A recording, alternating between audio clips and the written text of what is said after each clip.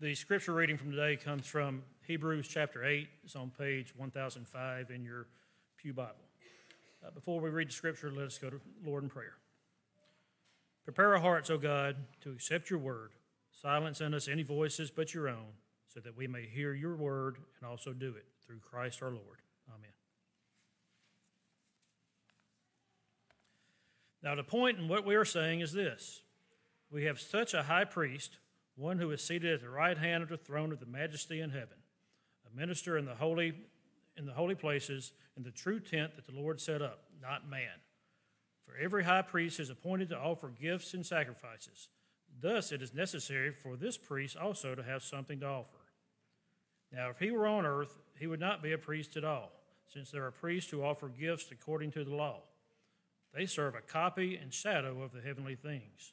For when Moses was about to erect the tent, he was instructed by God, saying, "See that you make everything according to the pattern that was shown to you on the mountain." But as it is, Christ has obtained a ministry that is much more excellent than the old covenant that he mediates is better, since it is enacted on better promises. For if that first covenant had been faultless, there would have been no occasion to look for a second. For he finds fault with them when he says, "Behold, the days are coming, declares the Lord, when I will establish a new covenant with the house of Israel and with the house of Judah, not like the covenants that I made with their fathers on the day when I took them by the hand to bring them out of the land of Egypt. For they did not continue in my covenant, and so I showed no concern for them, declares the Lord. For this is the covenant that I will make with the house of Israel after those days, declares the Lord. I will put my laws into their minds and write them on their hearts. And I will be their God, and they shall be my people. And they shall not teach each one his neighbor, and each one his brother, saying, Know the Lord. For they shall all know me, from the least of them to the greatest. I will be merciful toward their iniquities, and I will remember their sin no more. And speaking of a new covenant, he makes the first one obsolete. And what is becoming obsolete and growing old is ready to vanish away. Word of God for the people of God.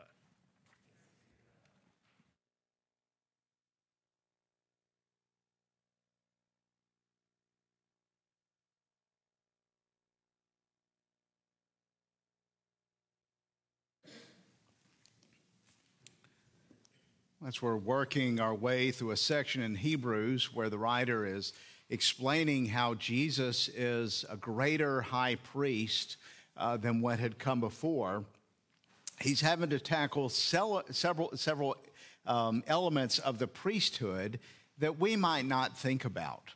But for those who lived at the time when the temple was functioning, they knew the details. They knew the way this worked. And to say that Jesus is a great high priest would raise questions. Now, we saw the first question that was dealt with was Jesus wasn't born of the right tribe. If he was of the tribe of Judah, the tribe of kings, the tribe of David, how could he serve the priesthood that was to be the tribe of Aaron? And we looked at how there's this promise of a priest forever of the order of Melchizedek. So who he is as a priest has been established, but there is a further question of where and how is this priestly ministry done? How does he do this work of a priest? And so here he is going to talk about where this takes place, and then he's going to move into the sacrifice that was offered, because anyone would know, well, Jesus didn't go to the temple and offer a sacrifice. He is our great high priest. He didn't go to where God dwelled. And everyone knew that the priesthood couldn't just go out and offer sacrifices. You couldn't just set up an altar anywhere. The way it worked was God himself had established where the sacrifice was to take place. It was to take place in originally the tabernacle, the tent of meeting, or the tent that then became a temple. It was a place where there was a courtyard where only certain people were allowed, and then beyond that was an altar before the holy place, and within that was the Holy of Holies. And so there was a certain place that the sacrifice had to be given. And so this is what he addresses in this passage. And he does so not by making something up or bringing from his imagination or saying, well, really that doesn't matter. But what he does is he goes back and he sees in the books of Moses themselves and in the prophets something that's telling us about what is to come. It's fascinating that even in the establishment of the tabernacle, even in giving the law to Moses, is a hint of what is to come in Jesus Christ. So the point is that the high priest, who is seated at the right hand of the throne in majesty, a minister in the holy places in the true tent that the Lord has set up, not man. In other words, he's serving in the reality of the true tent, not a tent set up by people, not even with God's direction, even with God's command. The earthly tabernacle, the earthly tent was set up by people. And so the sacrifice that is offered, not here on earth, but in a heavenly temple. And what he says is that the sacrifices in the temple, the sacrifices on earth, verse 5, serve as a copy and shadow of the heavenly things. In other words, all of this that was going on for hundreds of years was a copy of something else. It was a shadow of what is to come. And this isn't like some kind of last minute rabbit pulled out of the hat, or it's not like some kind of like a plot thing that's just made up at the very end, but it's something that is said before. He looks at the book of Exodus in verse 5. For when Moses was about to erect the tent, he was instructed by God, saying, see that you make everything according to the pattern that was shown to you on the mountain. And this comes from Exodus chapter 25. In Exodus 25, you'll remember when God's people came out of Egypt, they gathered at Mount Sinai. And it was there that God gave the 10 commandments. But more than that, God gave all of his law. He gave directions for the temple. It wasn't just the 10 commandments, for Moses was on the mountain for quite a while. And here we see in 25, the Lord said to Moses, speak to the people of Israel that they may take from me a contribution. And he lists the things that need to be received: gold and bronze, blue and purple yarn, fine twines, goat's hair, tanned ram skins, goat skins, wood, all these sorts of things. And then in verse 9, exactly as I show you concerning the pattern of the tabernacle and of all its furniture, you shall make it. Then he goes on to describe the Ark of the Covenant, the table for bread, the golden lampstand, you'll know that resembles a tree with several branches. And then at the end of chapter 25, see that you make them after the pattern for them, which is being shown you on the mountain. All of this is to serve as what Moses is to copy. So he goes down and says, here's what you make. And he describes what he's been revealed. He describes what he's seen. And the writer of Hebrews tells us the reason Jesus didn't serve in the temple was because he served in the true temple. He served in what Moses was seeing there.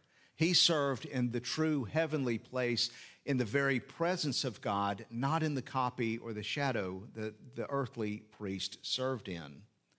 So he has obtained a greater ministry because he's not serving in the replica. He is serving in the reality, in the true temple. As he has obtained a ministry that is much more excellent than the old, for he mediates a better, is acted on better promises. So there he's saying he's doing something better because the first covenant had not been faultless. So what does he mean there? He doesn't mean that God made a mistake. God gave us something that was not working. He means the intent of the the priesthood, the intent of the temple, the intent of this whole old covenant was not to fulfill what Christ would fill. It was to point to him. It was to lead the way to him. It was to guide to him. And so he begins to quote this lengthy portion from the prophet Jeremiah. Again, not just kind of coming up with something on his own, but actually pointing back to what God's own prophets have revealed to us. And that was, the days are coming, declares the Lord, I will establish a new covenant with the house of Israel. And if there's a need for a new covenant, that means the old covenant wasn't going to fulfill what God intended. And with this covenant is the priesthood, is the ministry, is the tabernacle, is the temple. In other words, he's not just going on to something else. He's saying what established that tabernacle and temple and priesthood was all part of this covenant which God intended to be provisional, to be temporary until the reality comes. It's a copy of what is to come. And so this covenant, he's telling us, is going to be something new. It's a different covenant. And he tells us at the end of this passage from Jeremiah that the purpose and what it will accomplish and what it will fulfill, verse 12, I will be merciful towards their iniquities and I will remember their sins no more. It will accomplish what the old covenant was pointing to, what the old priesthood was pointing to, what the old temple was showing to us. So in speaking of the new covenant, he makes the first one obsolete. In other words, it was temporary. From before the coming of Christ was the understanding that the temple itself was not the reality, and the temple itself was something that was waiting for something greater to come. This is the truth of the reality that we have in Christ. Now, this is a helpful thing for us to keep in mind. One thing is there's some Christians who kind of almost have the idea that the temple was what God planned. And somehow it didn't work out, that he needed plan B, and so Jesus comes. He lowers the standards because these things didn't work out. I've heard some describe the church, us, as almost a parenthesis in God's plan, and that we hope to go back to the temple. We hope to go back to a priesthood that is seen on earth. There would be some that say that is the reality, and now there's this kind of temporary thing here. And yet, the writer of Hebrews says all of that was copies and shadows. In other words, it was pointing to Jesus. Jesus is the truth. He's the reality. So we don't go back to copies and shadows. We realize that we enjoy the fulfillment of what that was pointing us to. Another thing that's helpful for is a lot of times we ask, how were people saved before the coming of Christ? And here we see, if Christ was the reality and the temple and the sacrifices were copies and shadows, in other words, they were participating in the reality of Jesus, what we see is Jesus himself is what those things were pointing to. So when someone trusted in the sacrifice of a lamb, they were actually trusting in Jesus, because through the shadow, through the copy, was the reality of Christ's sacrifice on the cross. All of it is fulfilled in Jesus. So, heady thing. Hope you had your coffee. Rough thing to deal with on a spring forward kind of day. And what does that mean for us? It's kind of a neat idea to think about. Here's the reality. Sometimes application of a message is, I need to go do this, right? If I need to turn the other cheek, that means I need to go be forgiving. If sometimes the application is I need to pray more. Sometimes the application is more of, let's flip the way you're thinking about things.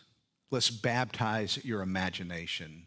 Let's do away with all the lies you're being told and get a new perception on reality. And I think this is one of those passages that it's not so much something we do as much as challenge the way we think, which affects everything we do. And the way it challenges us is because we, in modern 21st century Western culture, are in a society and a mindset that is steeped in materialism, and the idea that there is really nothing much here except for what we see and touch and feel. Much of that is because there's a very secular world view that does away with the idea of God. Let me read a quote from Richard Dawkins, which, he's just great to kind of give us quotes that a lot of people kind of understand and believe. In a universe of blind physical forces and genetic replication, some people are going to get hurt. Other people are going to get lucky, and you won't find any rhyme or reason in it, or any justice. The universe we observe has precisely the properties we should expect if there is at bottom no design, no purpose, no evil, no good, nothing but blind, pitiless indifference. In other words, the idea that the world just happened, and all that there is in the world is just stuff and matter, and that matter just randomly created life, and that life just randomly evolved into people, means there's really no right and wrong. There's really no meaning and purpose. At the end of the day, we will all die. The sun will get cold. The universe will cease. And none of this really has any meaning whatsoever. That's the world that we're kind of told is. That's the assumption. Here's a great thing. You evolved from animals, now go be nice people. There's no basis for morality. And that's the world that so much bombards us, is the idea that there's really nothing more than what we see. That your feelings and emotions and your desires are really just appetites and chemicals that are driving you. And there's no real meaning or purpose. And if all there is just what we see, well, we need a passage like this to tell us, no, there is something deeper beyond this. Because what he's saying is, when there was a temple that was set up, it was not just some people who evolved and tried to develop a morality, or some people who decided that they were going to try to do a power play on other people by setting up a priesthood, or some people who were scared and invented a god to protect them. It wasn't based on psychological needs or evolution. It was based on a reality of something in the heavens, something really with God, and a real purpose and a meaning that is setting up a covenant. And all of that temple, if you look at the description of it, bringing it in, what would you see if you went into the tabernacle? Well, you would go into a courtyard, and there would be this giant basin with water. There would be a giant altar with fire. There would be blue and purple cloth setting up a tent that looked a lot like the night sky, as the stars represented by the candles would shine against it. Someone would go into the heavens symbolically as they entered into the court to offer tents in the holy spot. And behind that was the Holy of Holies, where the very third heaven was represented, the presence of God at the altar, the angelic beings. And all of this was to represent the whole universe of creation. Candle stands set up that look like trees. The water representing the sea. All of this showing us that all of creation, these themes that are picking up from the Garden of Eden, the things that were made, the seas, the heavens, the earth, and all that is in them, is saying to us, all of this is to point to the Creator, the one who made you.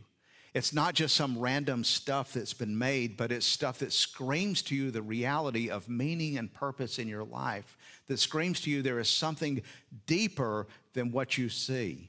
That you see the trees, you see the earth, you see the fields, all of it is telling you there is more than meets the eye.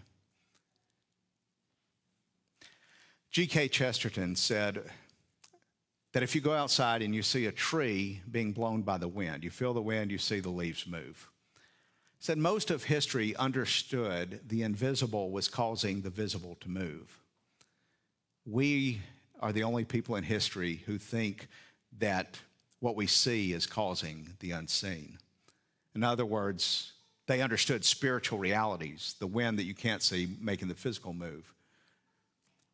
We think that all there is matter. All that there is the physical world, and we invent meaning. In other words, the matter creates desires and longings and things. This tells us, no, there is a God who made everything, and all of creation is telling us about him. A grain of wheat has to fall, and it will produce much. As we see flowers and buds on trees, it screams to us of the resurrection.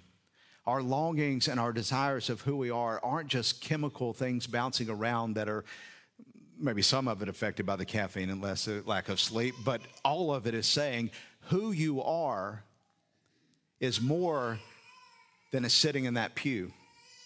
Who you are is more than any of us can see from the outside. Who you are is the invisible soul that has a body, not just matter that has randomly come into being and has no purpose. What we see is a heavenly reality, a Christ who is there, and a whole system that has been set up to show us what that is. And that means there's meaning in everything you do. Because of this, all that we see has purpose, but all that we see is only temporary. It's not ultimate. It's provisional. It's good. We enjoy it. We don't say it's illusion. We don't say we really just need to get away from matter and get really spiritual. We enjoy the good gifts, but we receive them for what they are, of showing us the realities behind the veil. And because of that, we also need to understand another thing the writer of Hebrews is pointing at, and that's that we walk lightly with this world. You see, if all there is this world and the things that we see, and there's no real meaning beyond this, well, I better have as much fun as I can because this is it. I better, if somebody does me wrong, my only chance of getting any justice is in this life and revenge. If I'm going to have any pleasure, my only chance is having it now. A few years ago, I discovered, I got to be careful how I say this. There was a news story about a website I had never heard or been to before, Ashley Madison. It's a dating site for married people who want to have an affair. It made the news because all the names got leaked, and I was kind of stunned at the idea of a website for people wanting to have an affair. I shouldn't have been shocked, but what caught me was the website's motto: life is short, have an affair. I don't know if they had much of a marketing department. But do you see what it's saying? This is life. There's all there is. Have as much fun as you can. Have as much pleasure as you can. It really doesn't matter. There's no life to worry about a punishment later. There's nothing to worry about, anything other than having as much fun now. You only live once. Try to have as much pleasure as you can. And that is so different from the perspective of, if there is a reality, if there's more to this, I know that the greatest joy is going to come in the later life. And it's going to be based on decisions here. What I do here matters for all eternity, but my greatest joy is not going to be caught up in here. I'm not looking for the most toys here to win. I'm looking at a life that's going to have meaning and purpose for all eternity. And so I have to recognize that this world is not my home. This world is not to fulfill all desires, that my desires are going to be filled in the world to come. And so what we see is, he tells us that Christ is the true tent. And I find that stunning because this is a time they would have known of the temple. And you would think the temptation for them is to go back to the temple. And he's not pointing to the temple, he's pointing to the tabernacle. And what he's saying is, you're just pilgrims. You're just wandering in the wilderness, waiting for the promised land. That means you don't set up home here. We're not setting up our permanent residence as a temple in this place. We're just in the tabernacle, waiting for the promised land, waiting for the fulfillment of all things which are in him. Do you see how that changes the way you look at things? I mean, a job interview might be my whole world. But if I recognize it's only a temporary thing and it is important, but the ultimate is my fulfillment in Christ. A relationship going sour, it's going to be painful. It's going to be something to, but it's not ultimate. Ultimate is Christ. All of this points to a true heavenly temple. And when you close your eyes and you pray for anything, you are praying to one who is ministering not in an earthly copy or shadow, but you're praying to one who is at the right hand of the majesty in the true heavenly temple. Would you please stand and let us state what we believe through the words of the Apostles' Creed?